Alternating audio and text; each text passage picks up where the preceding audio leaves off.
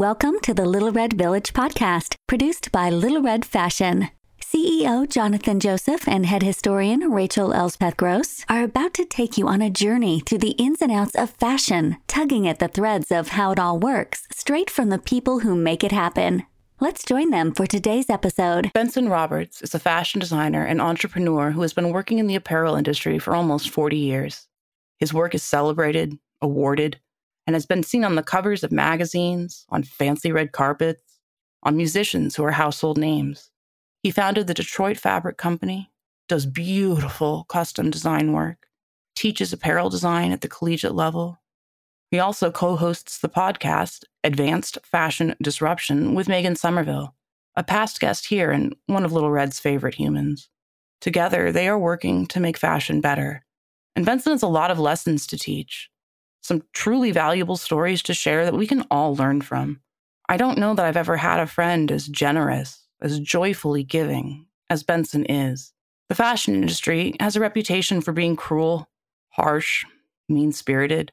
And unfortunately, in this industry we love, there are a lot of examples of people and companies doing dirty deeds or taking advantage of others, not to mention any of the unpleasant things that really aren't the focus of this series or appropriate for it. But Benson, whose heart must be compared only to things which are majestic and pure, has dedicated his career to being the antithesis of all of these bad actors and destructive forces. Benson has overcome obstacles which would have devastated anyone, but no matter what challenge he is faced with, he has this wonderful, constant presumption that he can make a difference, that his work will change the world for the better. And then he does the really hard work. There are many things about my dear friend Benson which make him a joy to behold and a constant source of inspiration. Having a conversation with him feels like the sun is shining for you specifically. And today, we'd like to share that spot in the sunshine with you.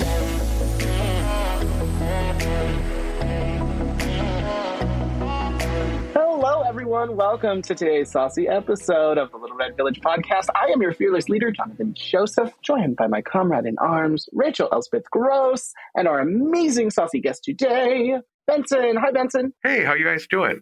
Good to meet you both. We're so thrilled to have you here today. We really love getting to talk to people who have interesting experiences, and you've got so much information. Your career has covered so much. You're a designer, you're a teacher, you're an educator, you're an advocate. Now you have a podcast where you're doing some really important criticism and conversational work. What do you think your job is? How would you label yourself? I am the most loved and hated man in fashion. That should be my official label, and it should go on my business card. I'm primarily a designer and a creative director and an apparel manufacturer. Those are the things that I've always done. In the last decade, I've added multiple titles to my resume. I am a fabric converter. I am a jobber. I am a sourcing agent. I teach at university. The podcasts are critical critiques and also educational. They come off sometimes as very biting and very acidic, but I'm from Detroit, and we are straight shooters because when you grew up, I grew up here in the 60s, 70s, and 80s, and foolishness was a death wish. So we learned to communicate clearly and distinctly and bluntly, and we tell it the way it is. And some people don't care for that. So I don't want to say I'm a critic. I am making critical critiques, and we are also educating. Absolutely. And I think that, that is an important distinction. When I look at the industry, and this is an industry, the three of us love, that the people who listen to us talk about it love, right? I do feel like there's an absence of critique. And I think that what you're providing, I don't know, I grew up in Los Angeles. I went to college in Chicago. I direct communication has always made the most sense to me. I've never been good at, pretending or making it sound fluffy. So I completely understand. Yeah, my mother's a New Yorker, so you get one flavor. It's direct, very. I was just going to say, typically when I have an opinion, it barrels at you like a train. And if you're in the way of it and not prepared, it may knock you over. And it's not to say that you didn't get a little toot-toot on the horn as it was coming on in, because you surely did. But I think directness these days... That describes the New Yorker perfectly. And I will tell you, back in the 80s, when New Yorkers would find out that I was from Detroit, New Yorkers would step back. So Detroiters Detroiters have Detroiters I have don't doubt it. a pretty intense vibe, and we're very forward. And I like it. I like it. The New Yorker in me, it's like namaste, like the New Yorker in me recognizes the Detroit in you and or the New York in other cities. I love directness. And I think in fashion, to the point, there's so much hype. Everyone wants to be everyone else's hype man. Or just, this collection's great. Every collection's great. Great, great, great. And then by the time you're done, all the terms are diluted and overused. And it's not fun. And you need critique. You need critical thinking. And Fern Mallis has very clearly stated that Project Runway or the Project Runwayification of fashion has been detrimental to it. And you add to that social media platforms where somebody can put up an ill-conceived garment that's poorly sewn with threads hanging and no hem, and all of their friends tell them just how amazing they are. Mm-hmm. And that is problematic, because when a person actually thinks that they have it all going on, they never work to better themselves. I've been doing this for 30-something years professionally, and I will learn until the day I die, which is what keeps me engaged with fashion. And Jonathan and I completely identify with that. We are both autodidactic type people. I think anybody who is a creative person who can live that way, needs to. And I mean, I guess this relates back to the confrontational thing. I prefer, my favorite humans are the ones that will stand up to me and tell me when I'm wrong, because I don't want to be just told, yes, that was great. And I would like our industry to, be willing to hear that maybe things aren't perfect always. I think that's a step Absolutely. I don't like yes people and I don't like no people. What I like is why people. Let's talk about why. I will tell you, I in my business, I am very often on purpose the no person. And it's very frustrating to potential clients, and it's very frustrating to my staff who often have good ideas. And I finally figured out how to tell them why I am the no person. I said, all of these ideas are like balloons, and I am going to shoot every one until we find the one or a dozen that do not come down when I shoot them. Those are the ones for us to pursue. So saying no is just extreme critical thinking. I've done this so long that it sounds like a strength test. It is absolutely a strength. You don't want to put a boat in the ocean that is going to sink. I don't want to invest my time or energy into a project that is going to sink. And if I can find a reason that it won't work, we need to find it now. Let the client know that they need to make these changes, because until we know why it won't work, I can't educate the client to understand the changes that could help it work. And then sometimes, quite honestly, people who have fallen in love with their genius ideas, it's just never going to work. It's just not. Yeah, God bless you. You want to spend money on it and try. You're going to have to find somebody who doesn't have an ethical system that allows them to take money for something that they know will never market, never sell. Like, who the heck are you going to sell a 3-cup bra to? I mean, honestly, maybe you met one woman in your life with a third breast. This is not something that you want to build a lot of. Find all of the three best women and sell directly to them. This is how you would do that. So when I'm a no man, it's on purpose, and it's just critical thinking, which I love New Yorkers and Chicagoans for. I lived in Texas. That's where I met Megan Somerville, my podcast collaborator. And Texas is so sweet and so polite.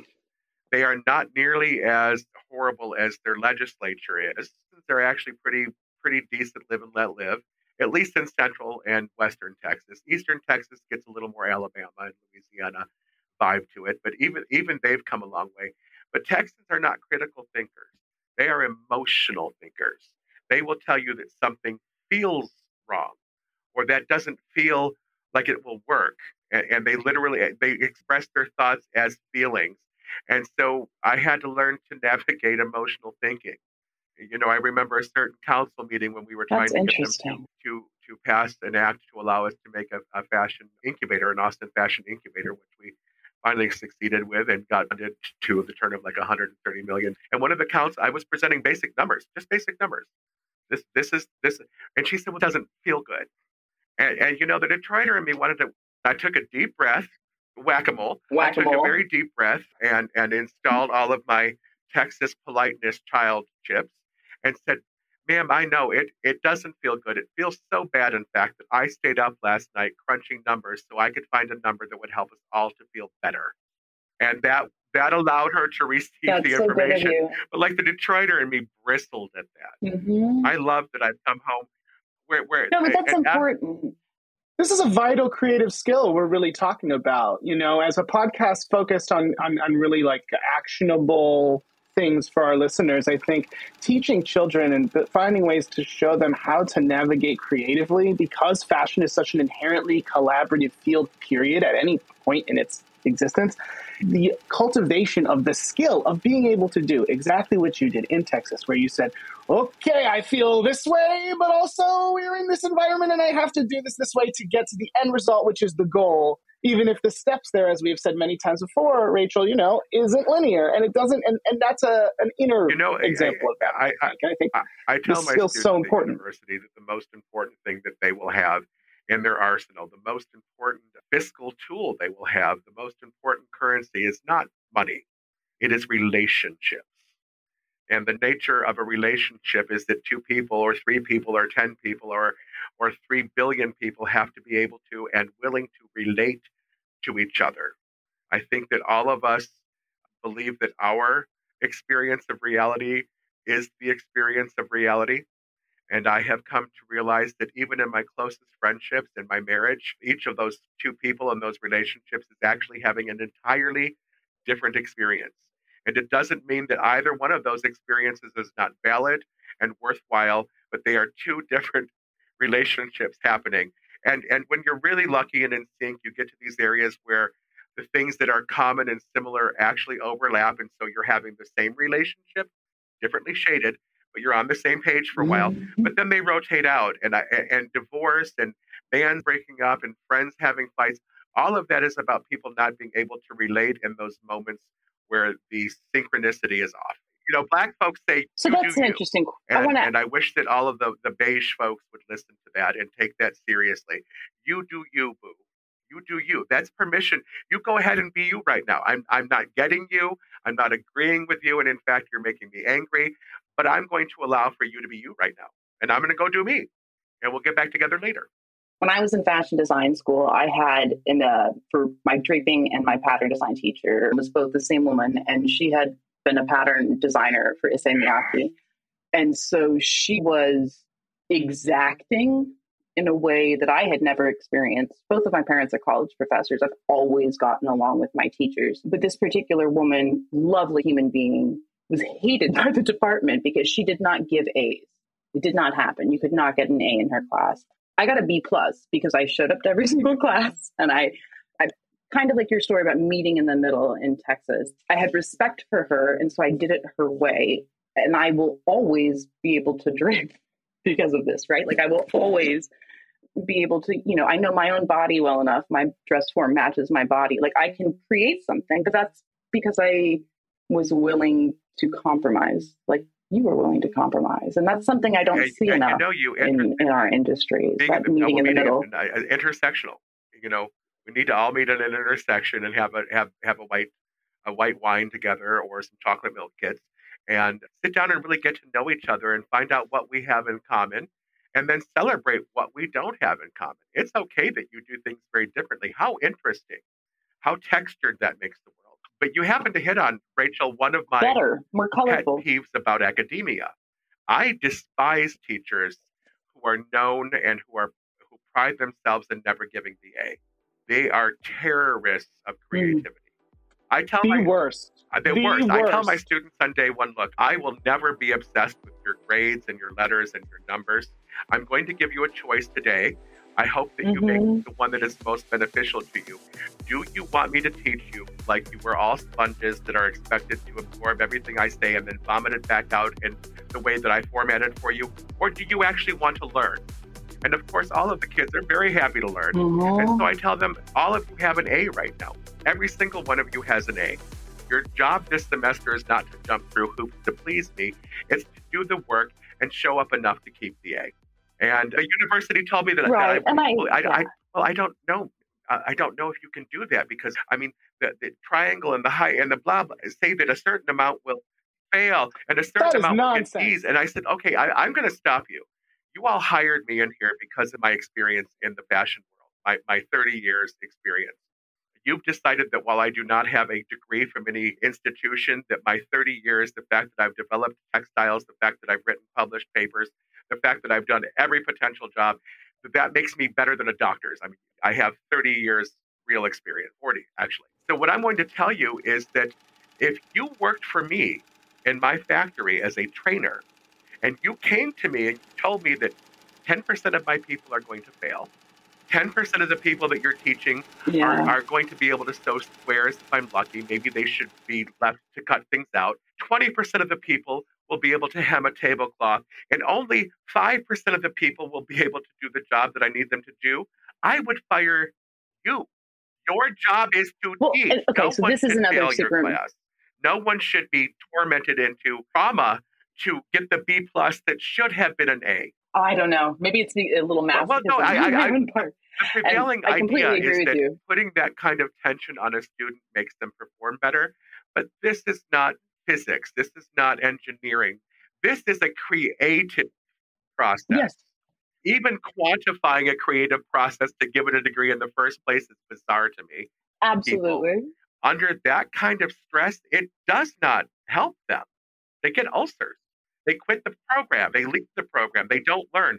They become so obsessed with trying to raise their number and raise their letter that they stop learning. Although in your case, you see that you never have forgotten. Well, I think, like I said, masochism.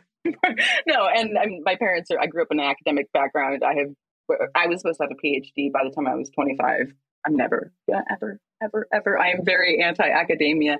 I don't know. I don't know. From what you're saying, one of the things that I think is really important is that there does not have to be a loser and a winner.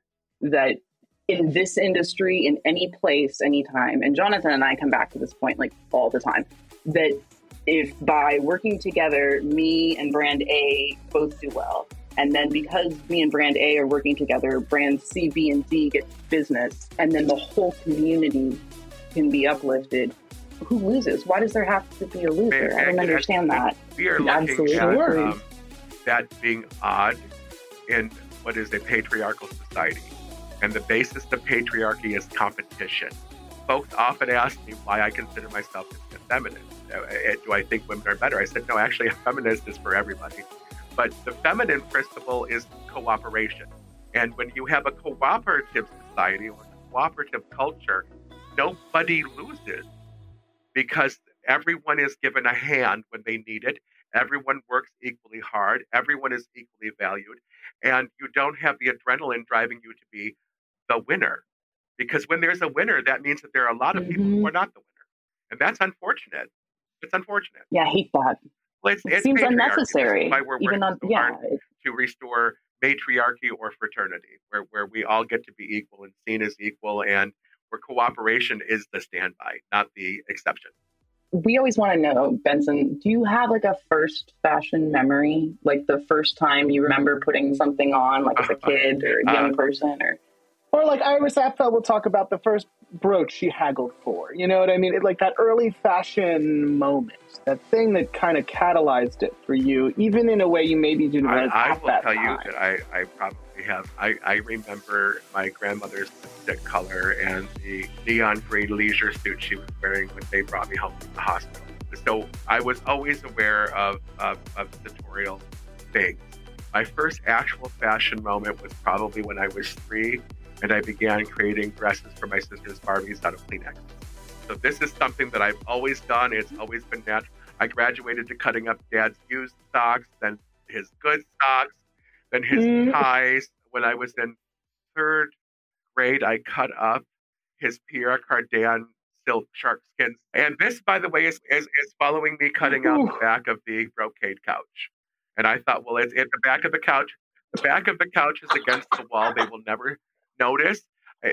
Being a child, it didn't occur to me that when the Barbies showed up wearing the couch fabric. My mom recently, for my birthday, sent me a package that included the last of the square I cut out of that fabric, which just made I'm having it framed, you and need I to frame it. That she kept it all these years for me. So I cut up Dad's suit, and I spent the summer between 3rd grade and 4th grade, or was it between 4th and 5th? It doesn't matter. It's all long time ago. Grounded. Now, we lived on an acre and a half. We had a pool. All the kids came to our house, but not being able to run through the woods, not being able to go through the parkland seemed horrible. Now, in retrospect, it wasn't a bad summer. When school started, my parents sat me down and they said, we would like to explain something to you, son. And I thought, well, if they're going to just kill me and throw me in a hole now, because they probably figured out that I have cut up a few more things this summer. And they said, we did not ground you for what you made. We did not ground you for the beautiful clothes you made for your sister's Barbies. We grounded you for your lack of respect of your father's belongings. And we have come to realize that we are as much to blame. You were obviously hungry to have things to create with. So going forward, every Saturday, we're going to give you a $5 allowance and take you to any 3 fabric stores of your choice. And in the 70s, a $5 allowance was like having $100 at a fabric store. You could get a wonderful broadcloth for 12 cents a yard. So they were very supportive. And I did. Once I had my own stash, I was no longer interested in cutting up whatever looked like it could be made into a gorgeous Barbie dress, or I was sewing my own clothes by the time I was in 6th grade. So it's something that I've always... Do you remember the first thing you sewed a pair of that you wore? corduroy pants. I wanted corduroy pants, and I wanted wide wheel corduroy pants, and I wanted bigger bell bottoms than I could find. So I made a pair of corduroy pants. I was in 5th grade, and I hand sewed them. Oh my goodness! I love it. What color were they? I have to ask. Interestingly enough, it's a color that's finally made its way back into my purview and interest. They were a golden curry. It was like 1974 or 5. So yeah, that was that, and burnt orange and avocado were all colors that were very popular for us. And then I used the remnants of that in the 10th grade. I still had it. And in the 10th grade, I wanted to take sewing courses, sewing 1, and they told me that was a girls' course. This is 1979. And they were of the opinion that I wanted to take sewing so I could be in a class with all girls so that I could flirt with them. I think that's a plot now, movie. Of course, in 10th grade, I wasn't openly a queer person, but I assured them that was not the case. And so they told me that I had a week to make a project. And if the project was good enough, they would let me take sewing 1. So I went home and cut up the rest of the corduroy fabric and made myself a 3-piece John Travolta disco. I love that. It was very Susie Quattro punk rock disco, which is sort of where I was at the time. Please tell me they let you in. Tailoring. She skipped me all the way to the advanced classes, and she became a mentor. Her wife, of course, they weren't open about it then, was in the Air Force, and she was my English teacher and gave me the best piece of advice that anyone has ever given me. She said to me, you're very creative, and I know that you're not happy with who you are. She was basically telling me, I know that you're in the closet.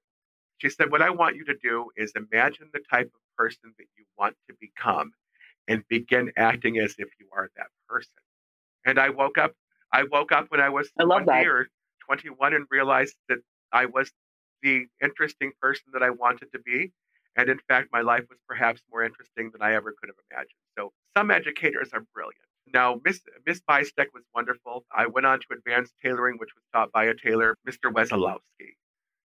And he was from the South, a Polish man from the South, very, very odd dichotomy there.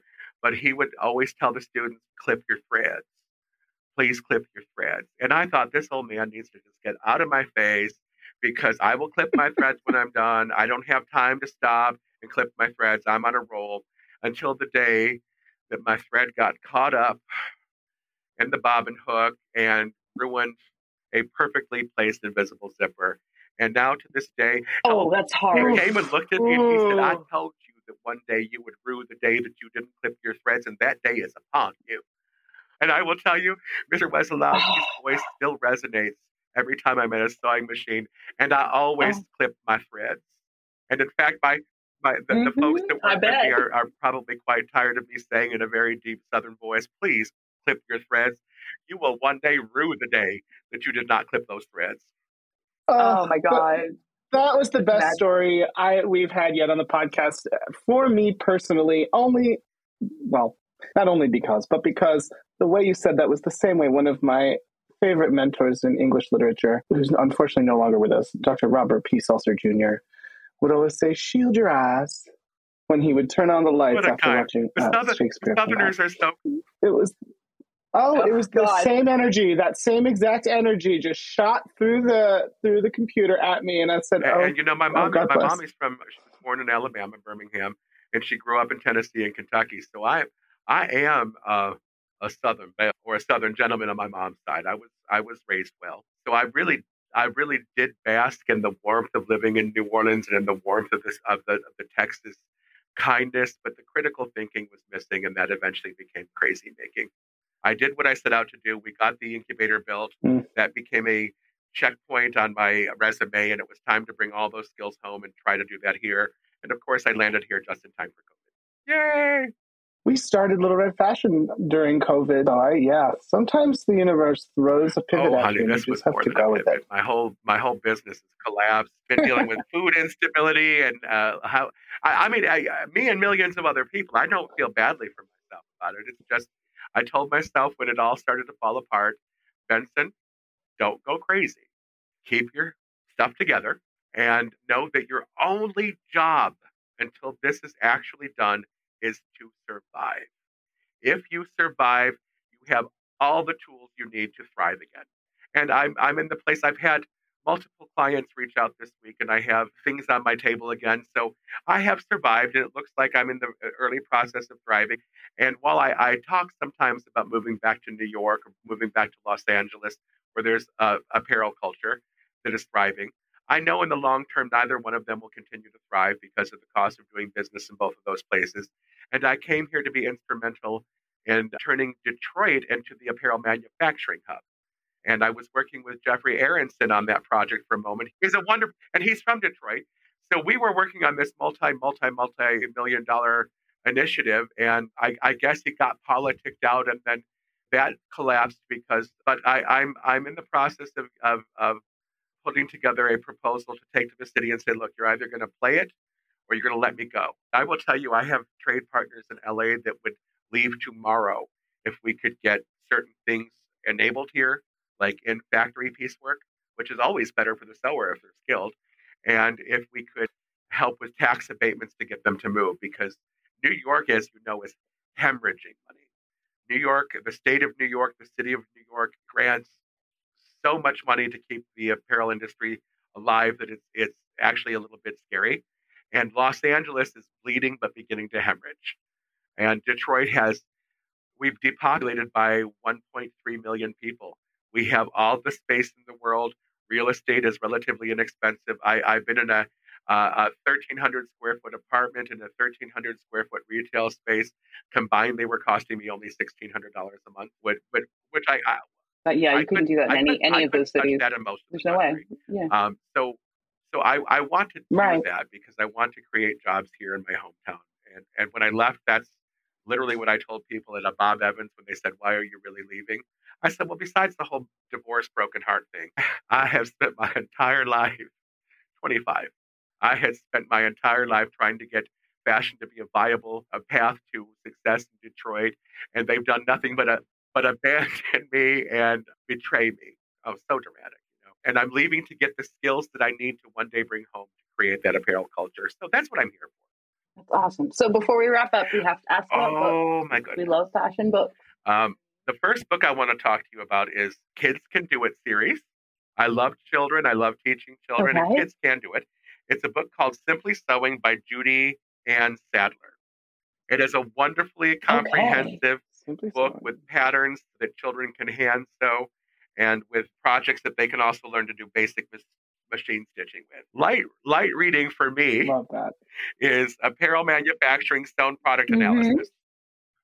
No, I mean, there's some textbooks of mine that I find. I literally have, my alley.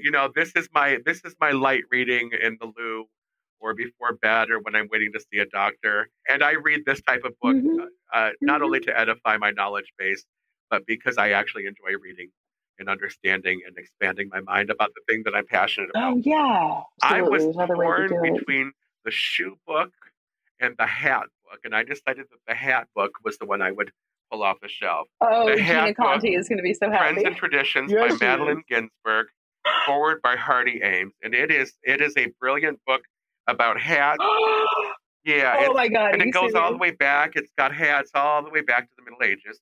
It's a beautiful, and we're talking about fun books. This is from the show that was at the Metropolitan Met Gala Yeah, it show. was the Met Gala show, Superheroes. Superhero. Yeah, it 2011 is or it is something. a fun, amazing book with superheroes in it and fashion that is superhero inspired. And I think you can buy this much less expensively than I paid for it because I had to have an original. The kids would love that book. Then I have from the Toshin collection. This is it's not abridged. It's got everything that the double collection had. It's just printed smaller volume. All in one volume. Single It features volume. pretty much everything in the Kyoto Museum's Costume Institute, and it's got fashion. Yeah, I have the large version too. Yes. So this is the what I like to call the mobile version. This is the one that I can take with me. I go through this all the time because it eases my mind. It thrills my creativity. It's a Oh, it's like meditation. meditation. It makes you feel like the world might And be okay. finally, Yeah, it's I feel compelled to get my current obsession. I have the book that I was Since telling we're you about before we sharing. began the show. This is Madison's Yeah, yeah. direct shoulder measure vest system. You I have will. to send me a screenshot and it's like a photo, please. At one time, they were asking $7,745 for this book. They marked it all the way down to where I bought. I actually didn't buy it for 35. I bought it for 85, and it was a steal. This was published Sometimes books are in worth it. 1906, and it has vests from that era with point to point. Looking for one of the with point to point instructions to get a perfect fit every time. Oh, that's Ooh. okay. Yeah, I need that. I wonder if anyone has scanned it. There's libraries It that have is been scanning possible, books that are in but the public domain, especially up in there are Canada. I so wonder if few there's of a these that digital. they may not have their hands on it. I actually have a lead on the Madison's direct shoulder measure jacket. I may go into poverty if they will let it go. So these are the books that I brought to talk to you all about. Thank you. That is such treasure. I mean, that Kyoto book. I mean, it's my whole. I don't know what I would do without books, and that's one of the things that Jonathan and I think bonded on really early. Is that I'm currently Which one is obsessing it? over Hold it up. this one. Yeah, Racine's I have Costume 3 History. copies of that. It's a brilliant book. One of my yeah. Do It's you just all one have that books? I have to keep out Do you because all I have just always books go back to it. that you buy Mail me multiple one. I copies don't of have it. because it's a good book? And I always say Give I it need away. to stop loaning books because I forget who borrowed them, and I probably have more books that I've loaned out that'll never come back. So now the books that I love, I always buy multiple. If I see a copy that's affordable and in good shape, I buy it because I'm going to loan it out and forget who has it. Yeah, that happens to me. Or I take different notes in the margins of different copies. I'm a note taker in the margins. You're kind hitting of guy. on one of my favorite secrets. I read the notes that are in margins of books that I buy because they are very often more informative than the book subject itself.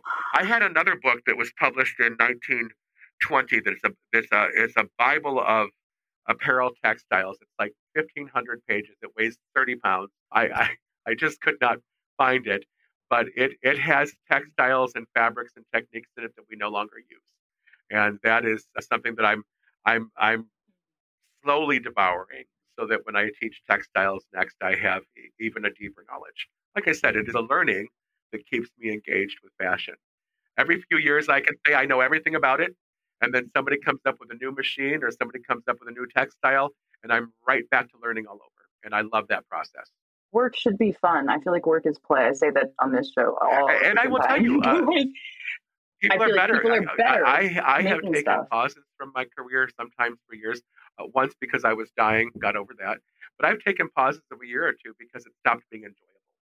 And it's been a rule of thumb for me that I realize I hate a job, I quit a job. The moment I can be in the middle of a shift, I will hand them all of my money as a waiter and let them keep whatever tips are there. Because the minute I realize I'm hating my job, I am no longer a good employee and I'm not doing a service to the customers, myself, or my boss. And that is a rule of thumb. And when I hated my own job, I quit on myself right in the middle of my shift. So I think it's important to be able to have joy in our work, don't you? I think it's essential. I think in a realistic way and an existential way, you are absolutely right, Jonathan. I think it is essential. But sadly, societally, it is not essential. We raise children to be workers. We raise That's children. true. Oh, for sure. Although we are Not yet. finally, for the first time in over 100 years, in a market where the worker has the leverage because of the pandemic. So I'm hoping that I love young people refusing to go and do jobs that pay nothing, that mean nothing, that are bad for the environment. I love that they're doing that. I've been offered. I'm a little bit desperate for money right now, but I won't do a job that I can't get behind ethically, and I won't do a job. You're offering me really $12 an hour to come and be the quality control hand stitcher sewer. 12. Taco Bell is paying 17 for taking orders. So, and the reason that I think sewing pays so little, Rachel, you'll understand this, is because society has always viewed sewing as a woman's work. Yes. Yes. And I have so many things to say about that. We are going to have to talk about I want to invite both of you to our podcast. We have subjects planned out, but I know Megan will be very excited about it, and you should come to our podcast, and maybe we'll end up doing a little series where this podcast. Yeah, sort of like when the comic books put a story through 20 books to get you to find more. Been enjoyable. You were both brilliant.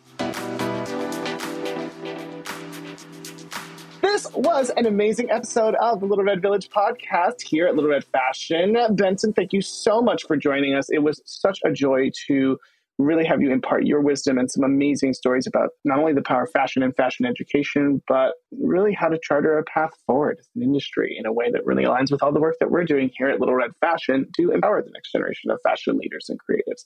So thank you so much. And listeners, thank you so much. Make sure that you are following us on Instagram at Little Red Fashion Co. And if you haven't yet, sign up for our mailing list at littleredfashion.com. And lastly, if you love this episode as much as we love making it, you should definitely give us a 4-star review. That's a wrap for today. Visit us at littleredfashion.com, where you can find the show notes and transcripts of Little Red Village podcast episodes on the blog. And if you enjoyed it, give us a 4-star review on whatever platform you're listening through. We're on a mission to empower the next generation and build a community of supportive fashion lovers, families, educators, and professionals like you to help creative kids thrive. Thanks for joining Jonathan and Rachel today. And remember, fashion is for everyone.